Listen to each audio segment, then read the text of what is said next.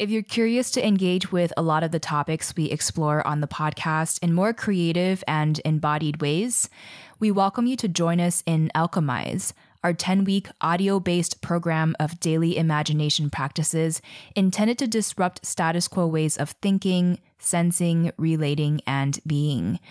To be honest, without any grant support for our show right now, and we did just get turned down by several mainstream environmentalism philanthropies, this program and our Patreon are our primary means of supporting our labor for these free podcasts right now.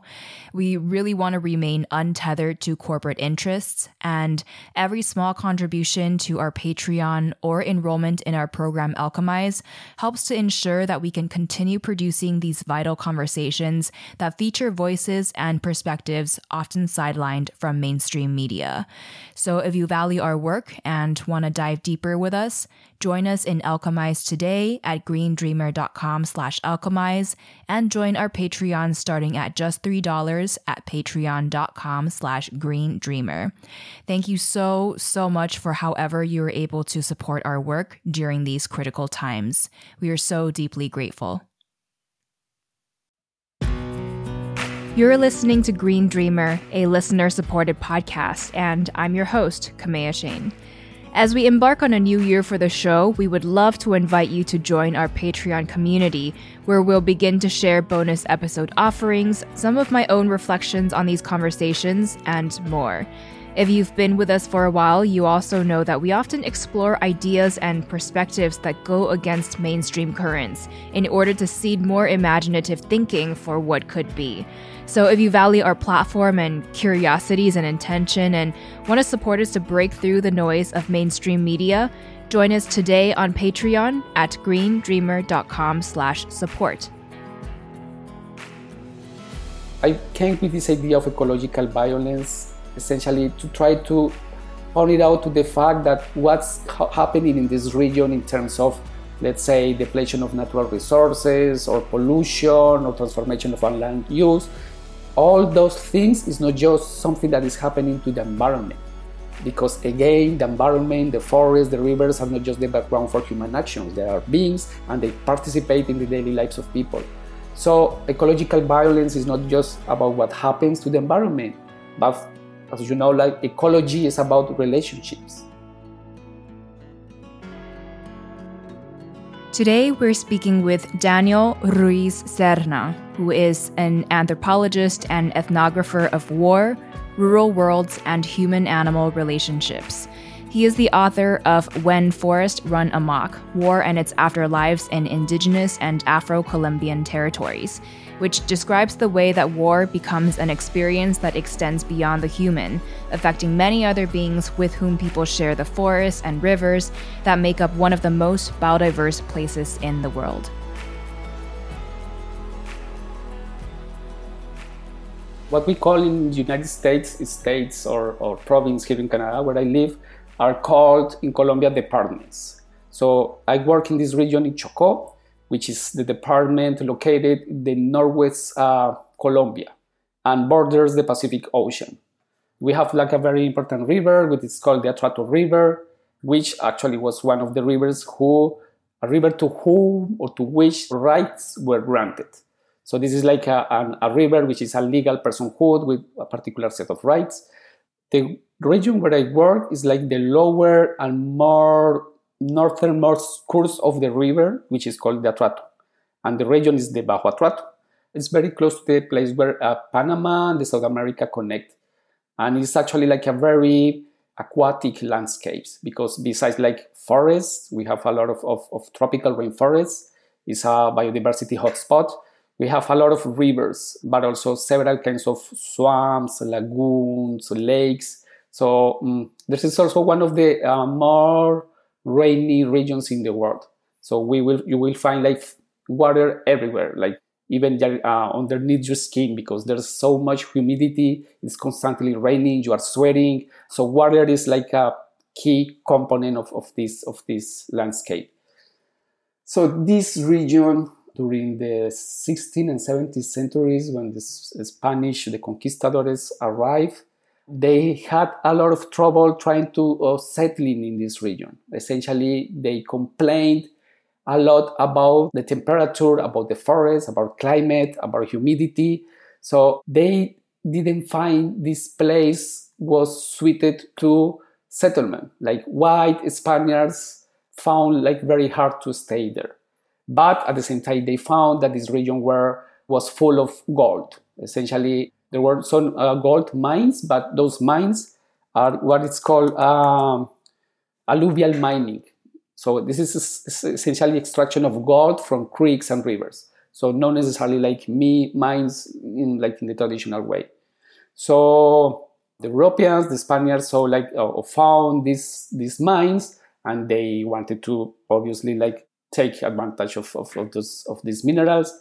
And at the beginning, they started to use indigenous peoples as workers to exploit these lands. But the thing is, in essence, there was a set of laws that the Spanish crowd issued that prohibited the enslavement of indigenous peoples. And also because of the different diseases that indigenous peoples were getting, there was a high decrease in the population of indigenous people. So what the Spaniards did was essentially to bring people from Africa, enslaved people. So at the beginning of the 19th century, there was there are some figures, I cannot essentially tell the exact numbers, but thousands of enslaved people came from Africa, and they were the ones working in those alluvial mines. The thing is, these mines were exploited by these enslaved people, but what the Spaniards did was to allow these enslaved people to work on their own. So meaning you have to reach a particular quota or a particular amount of gold that you have to give me every month or every 2 months, and you do that in the time I give you. So essentially, because there was not a lot of presence of white settlers, the African people who was brought to this region enjoyed certain autonomy because they work on their own, they were enslaved, it's true, but there was not this constant presence of white settlers, of people constantly supervising the work that they have to do. So what these peoples did was essentially work for many, many hours trying to exploit their gold for their own. And they organized in this way that they collected enough work to pay to the white settlers the quota, to reach the quota that was asked for them, but also to purchase their own liberty, their own freedom. So there was many, many cases in which people prefer to work and work very, very hard in order to purchase their own liberty. And this is the method that most people follow in order to get liberty. So many of these people, once purchased the liberty, they decided to go elsewhere, these mining sites. And they started to settle upstream the many rivers of this region, because there was this abundance of forests or fish, but also game animals.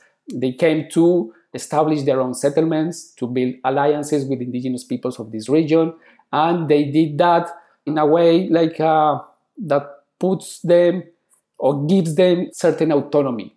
So on one hand, no many presence of white settlers, then abundance of forests, rivers, and resources. So people enjoy a certain autonomy, and these Black communities enjoy certain degrees of autonomy that were not achieved by any other enslaved populations in other parts of Latin America. That was a kind of advantage for them, because that autonomy allowed them to become some kind of a solid peasant society. But at the same time, because of that lack of presence of authorities, also led this region to be entrenched in situations of high poverty and marginalization, because the state or the crown or governors never did a strong presence in this region. So the autonomy allowed these people to live and to keep or to develop, if you want, their own cultural traditions, their own institutions, but at the same time set them apart from the mainstream society in Colombia.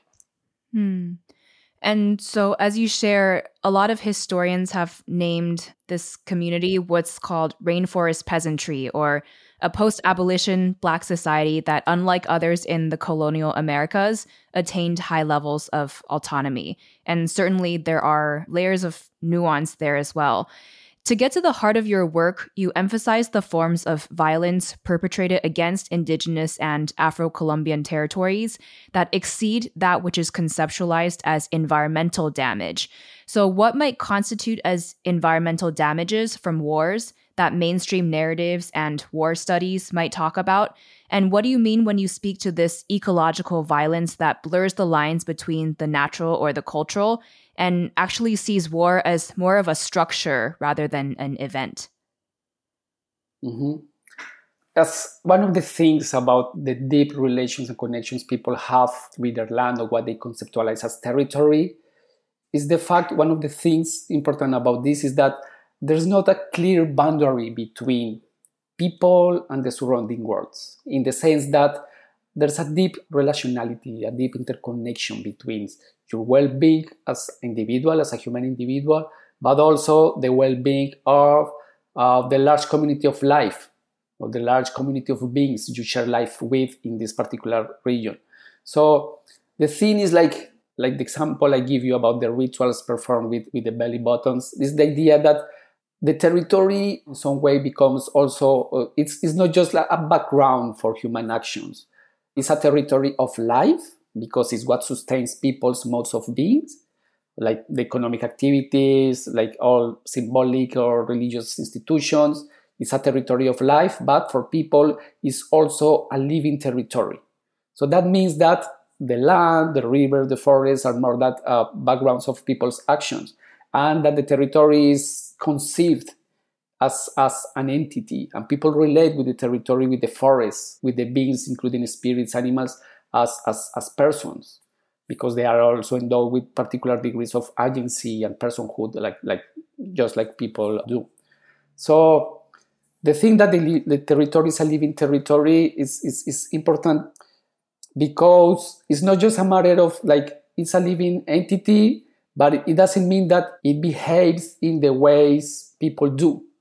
So the kind of being that the territory is not necessarily similar to the kind of existence a human being has. So the question is not like, or for me, like the productive question here was not if the territory is or not a living entity, but rather try to understand the kind of being the territory is, the way like the territory manifests its own ways of being. So it's not like wondering about or not thinking about rivers or forests as natural resources, but rather like what kind of entities they are, as being entities, what kind of things they can do. So the thing is like, given this and given the kind of things that I saw, like consequences of war, I came to understand that the kind of violence performed in this region, you cannot always like set a clear boundary between what's happening, what's going on with people, and what is going on with the territory. So I came with this idea of ecological violence, essentially to try to point it out to the fact that what's happening in this region in terms of, let's say, depletion of natural resources or pollution or transformation of our land use, all those things is not just something that is happening to the environment. Because again, the environment, the forest, the rivers are not just the background for human actions. They are beings and they participate in the daily lives of people. So ecological violence is not just about what happens to the environment, but as you know, like ecology is about relationships. So ecological violence is about how the relations that help sustain life in the territory are hindered, how work affects those set of relationships that bring territory into being, that bring life to the territory. So even an event like depletion of natural resources, deforestation, they have like an environmental consequence, but the language of environment damage was not enough to understand this deep connection between people and the territories.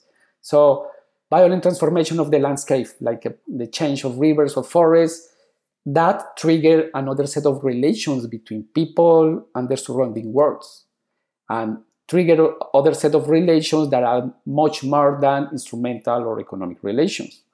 So one of the things that I heard from the beginning I started to do my work there was that many shamans were complaining about the difficulties they had trying to hunt and to get game animals. Essentially, they say like because of the presence of armed people in the forest, because of the attacks that the army did, all that made the spiritual protectors of game animals angry. So essentially, it was a lot of anger from these spirits, and those spirits decided to keep game animals away from people. So hunters had a lot of trouble trying to hunt in because the spiritual protector of these animals decided to keep those animals at bay, to keep them far from people. And they were complaining about, okay, this is provoking some kind of problem because we have not enough food, our sovereignty has been compromised because of what's going on. But the thing is, like, the way they were framing what was going on was not just in matters of damage to the environment or damage to our human rights or our human right to go to the forest or our human right to food. It was rather like a damage to the guardians of game animals. So how can you make sense of that kind of damage if you only focus on the environment, or if you only focus on those spirits as cultural beliefs? So there was something deep here, and there was like they were conveying the experience of war in a language that had no equivalent in the legal framework, because we address what happens to the territory in terms of environmental damage or in terms of human rights damage. And again, what they were telling me was like something that exceeded these kind of categories. So it's ecological violence because it's about other than human forms of suffering. And it's about instances in which humans were not the only victims, but also were not the only actors. Therefore, like, were instances in which the allocation of events to either natural or cultural domains was not neat, was not simple. So, for instance, in the case of these spiritual protectors of animals, like, who or what has been harmed by those military attacks? So where do you locate this harm? Is in the world itself, or is within the cultural representations that people have about nature? So the thing is, like, when I frame it in terms of ecological violence, is to think about the set of world-making relations between different kinds of sentient beings, including people, but also what we call animals. So by ecological violence, I refer essentially to the fact that world's destruction and suffering is also embodied by other than human beings. And that suffering transforms the conditions that sustain, like, the worlds and the associations that humans and those non-humans make possible in these particular places. And the last element here is, like, when understanding, for instance, something like the environmental damage of war, often that is framed within the language of collateral damage, like unintended results of war. And something that is very important here is that violence against nature or violence against the environment is constitutive to war. It's a condition to wage war. And it's even more the case in a region like, or in Colombia or many other regions around the world, where irregular warfare is waged in forests. So there is no such a thing as collateral damage. Like, violence against the environment, against forests, against rivers, against animals is a condition. It's a condition to the waging of war in many parts of the world.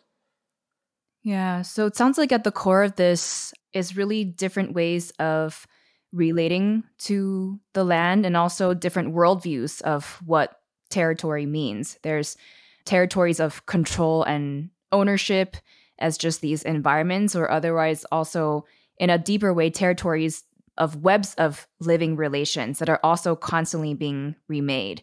So it's important to kind of unravel the complexities of how people understand the concept of territory.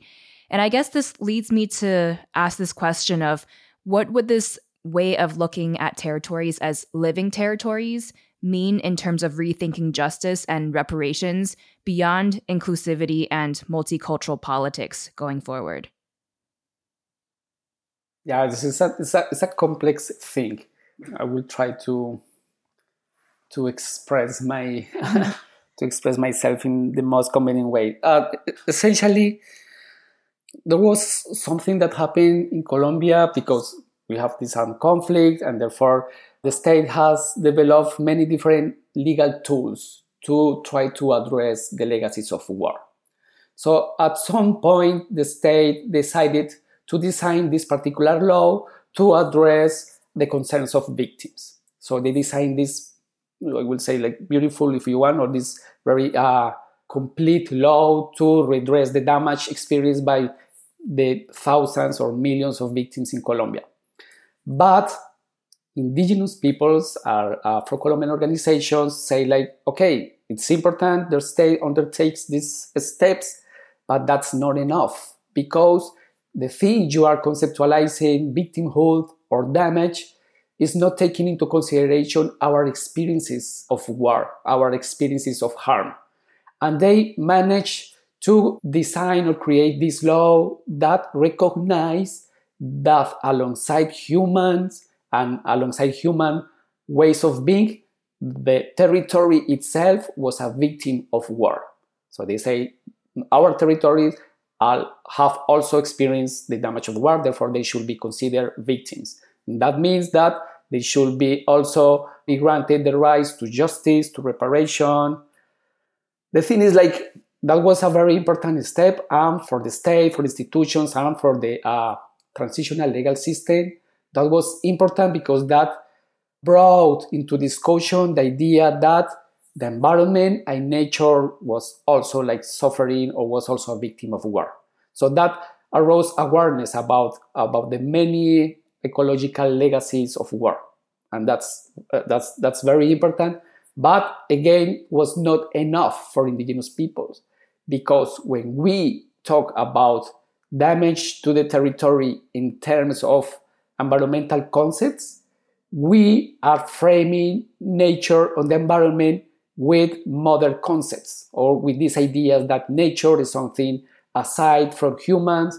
The nature is this domain that is independent from the will of human beings, and they are telling us, and they are practicing their lives in which, like, there's no this kind of clear boundary between people and territories. So when they say territory is a victim, they were not just referring to the environment, to what we understand as nature, but they are also addressing the concerns of spirits, the concerns of human and doing intentional actions, the concerns of the spiritual beings that live in rocks, the concern of rivers, who are also, like, in some cases, are considered also kin. So it was most, the idea of territory as a victim went beyond the idea of nature. And that pushes the legal system framework to think about reparation and justice in ways that take into consideration the well-being of the natural world for things other than what the natural world represents to people. So territory and the environment are worth of protection for what they are, because they have an intrinsic value and not just for what they represent to people. And this is like the kind of discussion or concept that indigenous peoples have brought. The thing is, like, the legal system is still trying to deal with this concept or complex concepts, because in Western legal tradition, just recently we have made room for rights to other than people. So we have these big movements about rights of nature in Latin America, but also in New Zealand. So just recently, like, the legal system started to expand their own biases or their own concepts to make room to non-humans and to redress the damage of these non-humans in ways that are consistent with the experiences of indigenous peoples, for instance. So essentially, like, indigenous peoples with those things, they are pushing the boundaries of some of our concepts, the concepts that lay the foundations of the human rights movement, for instance, or of the legal apparatus or the transitional justice systems around the world. So the thing is like human rights is important. It's a very important topic. It's the language of human rights is still very important to indigenous people because that help them to gain attention to the situation, but also to become important actors in the political arena. But the thing is like they are telling us like the human rights framework is not enough because what has been hindered is not only human ways of being, but also other kinds of beings. And the thing is that the human rights framework is still like a too human-centric, like because the human rights framework presumes this kind of cut between humans and the material environments.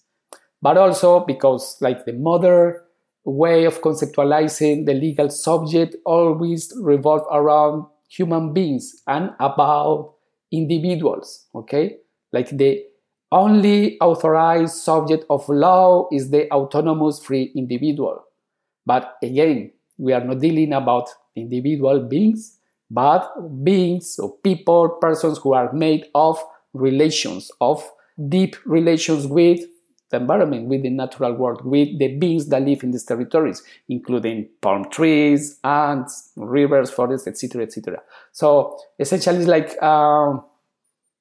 the concepts, the institutions created to deal with the damage of war should be transformed in order to address the concerns of victimized communities, but also in order to redress the legacies of war. And that also compels us to reconsider things as damage, as self, what is an individual self, damage, and obviously reparation. How can you repair those relations that have been broken? How can you repair a spirit that has gotten mad because of what happened in the forest? So there are many things to which like the legal apparatus, the multicultural state will be not good enough to deal with, because many of these concepts against like exceeds institutions and practices within the modern multicultural state. Right. So in order to really envision reparations in a more holistic manner, people have to first better understand the depths of the harms that have been inflicted that goes much farther and beyond the human realm. And of course, the present day dynamics and politics of every living territory around the globe is unique. In terms of Bajo Atrato, you say that this land is imprescriptible, it cannot be taken away, inalienable, it cannot be transferred, and non-seizable, it cannot be sold to repay creditors, which are three key features that reinforce collective forms of use, enable its protection and management, and guarantee intergenerational permanency, end quote. With this recognition in mind, what inspirations can people in other parts of the world take from the alternative models of society of the communities of Bajo Atrato? One of the important things to bear in mind here is that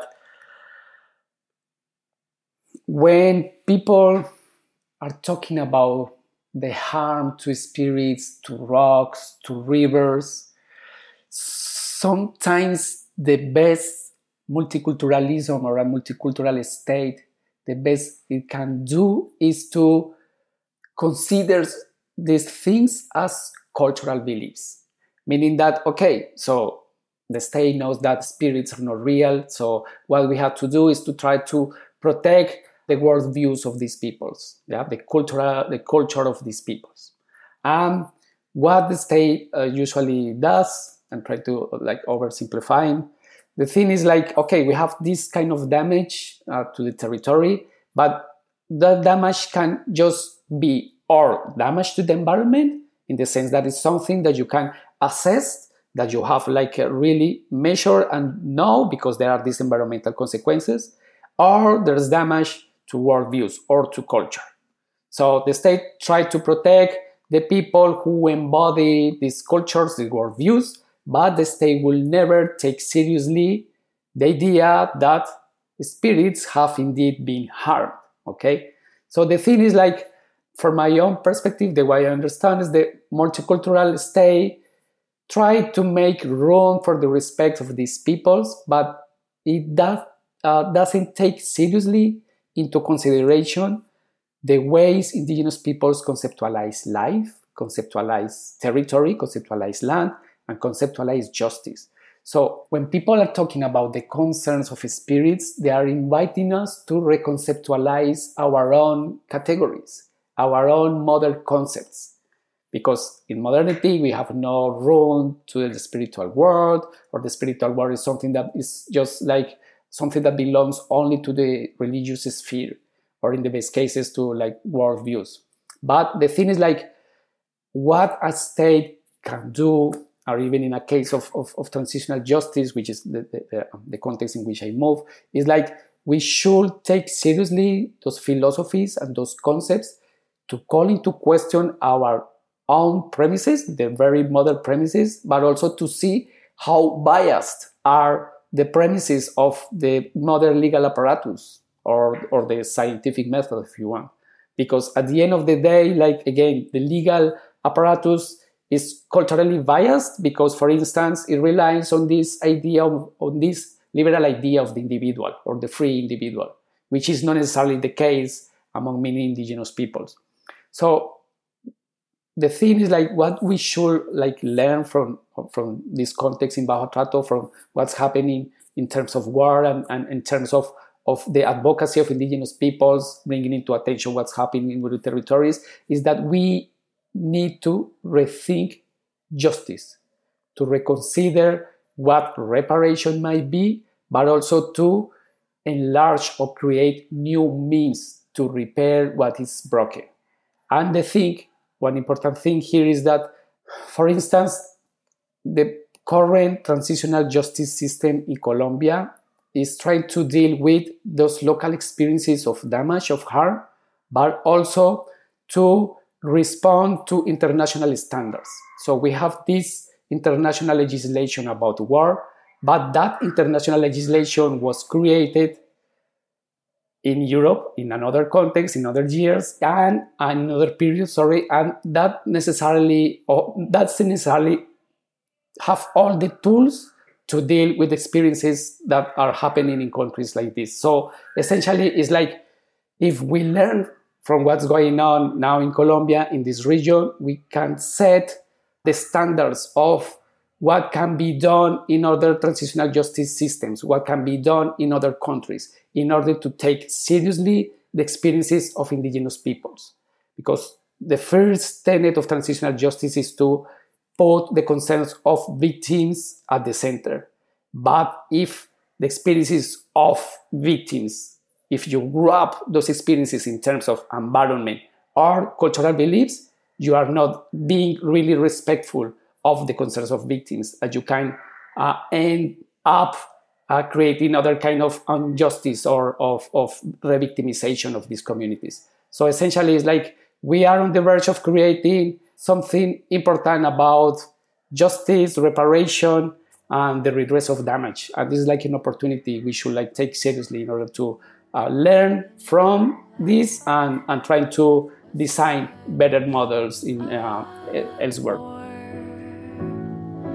Little houses on the shore.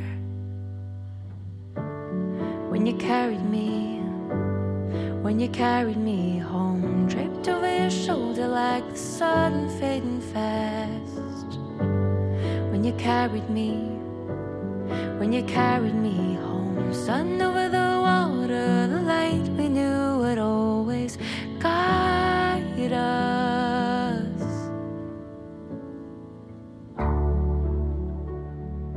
If I were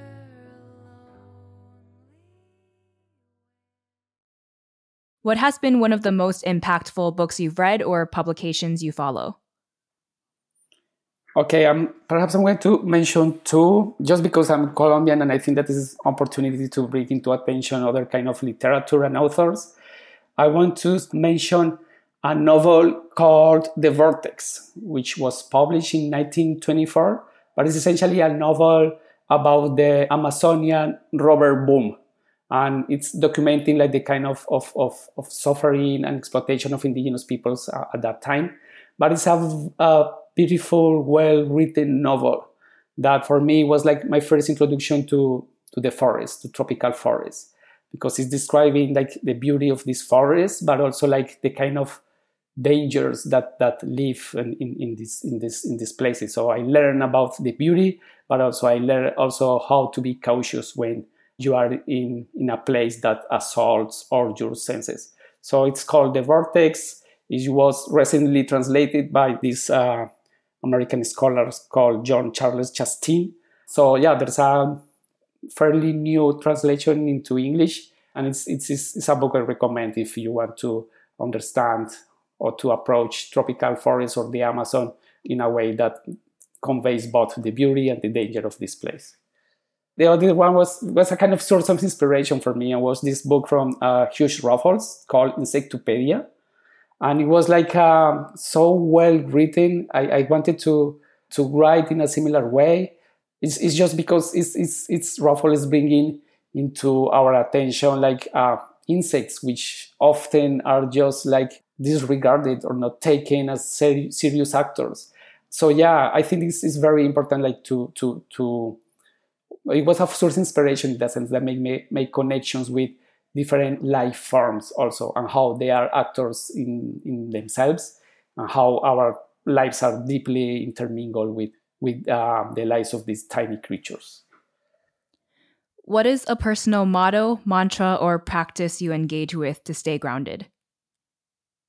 I think that I understand the expression, but I cannot help but think in that expression as a kind of metaphor, because at the end of the day, to stay grounded is to be connected to the core of who you are, but it's this big component, which is the ground, which is like the solid surface of the earth, like land. So I'm not sure I'm a creature of the ground or only on the ground, because I learned from the Bajo Atrato that to stay grounded sometimes require not just to set your foot on land, but also like move your body on water. So in that sense, I think that one of the things that helped me to stay grounded is to listening to creeks, to the flow of water. I can like spend hours just close to a river and listening to the water flowing. This is something that helped me a lot. And essentially, when that happens, it's also because I'm walking in forests and trying to listening to birds and to the other like beings of the forest.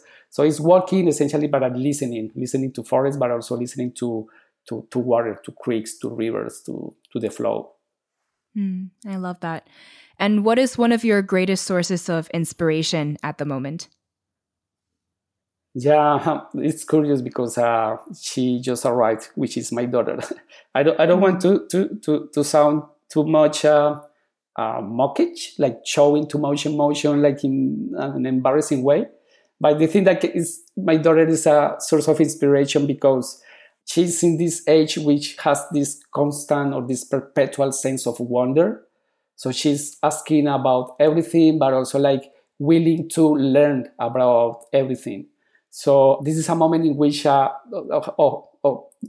is like a stage in the life that helped me like this, the importance of being also, of having this sense of amazement or awe, you know, of trying to understand things. So yes, it's the thing like that always is pushing me to not take for granted things and to try to attune myself to the world around us. So yeah, it's essentially the questions and there's again like this sense of wonder, this her constant sense of wonder that helps me to not take things for granted and to try to understand things in a way different than we are used to understand.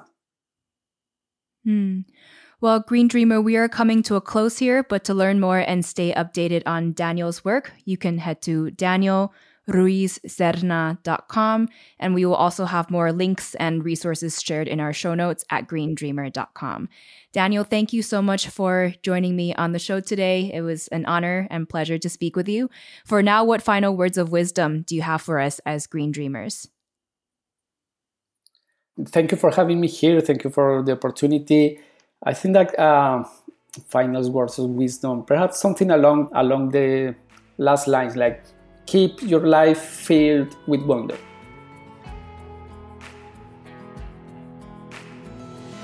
If you feel inspired by these conversations and wish to see our podcast continue, please join us today on Patreon starting at just $2 a month at greendreamer.com/support.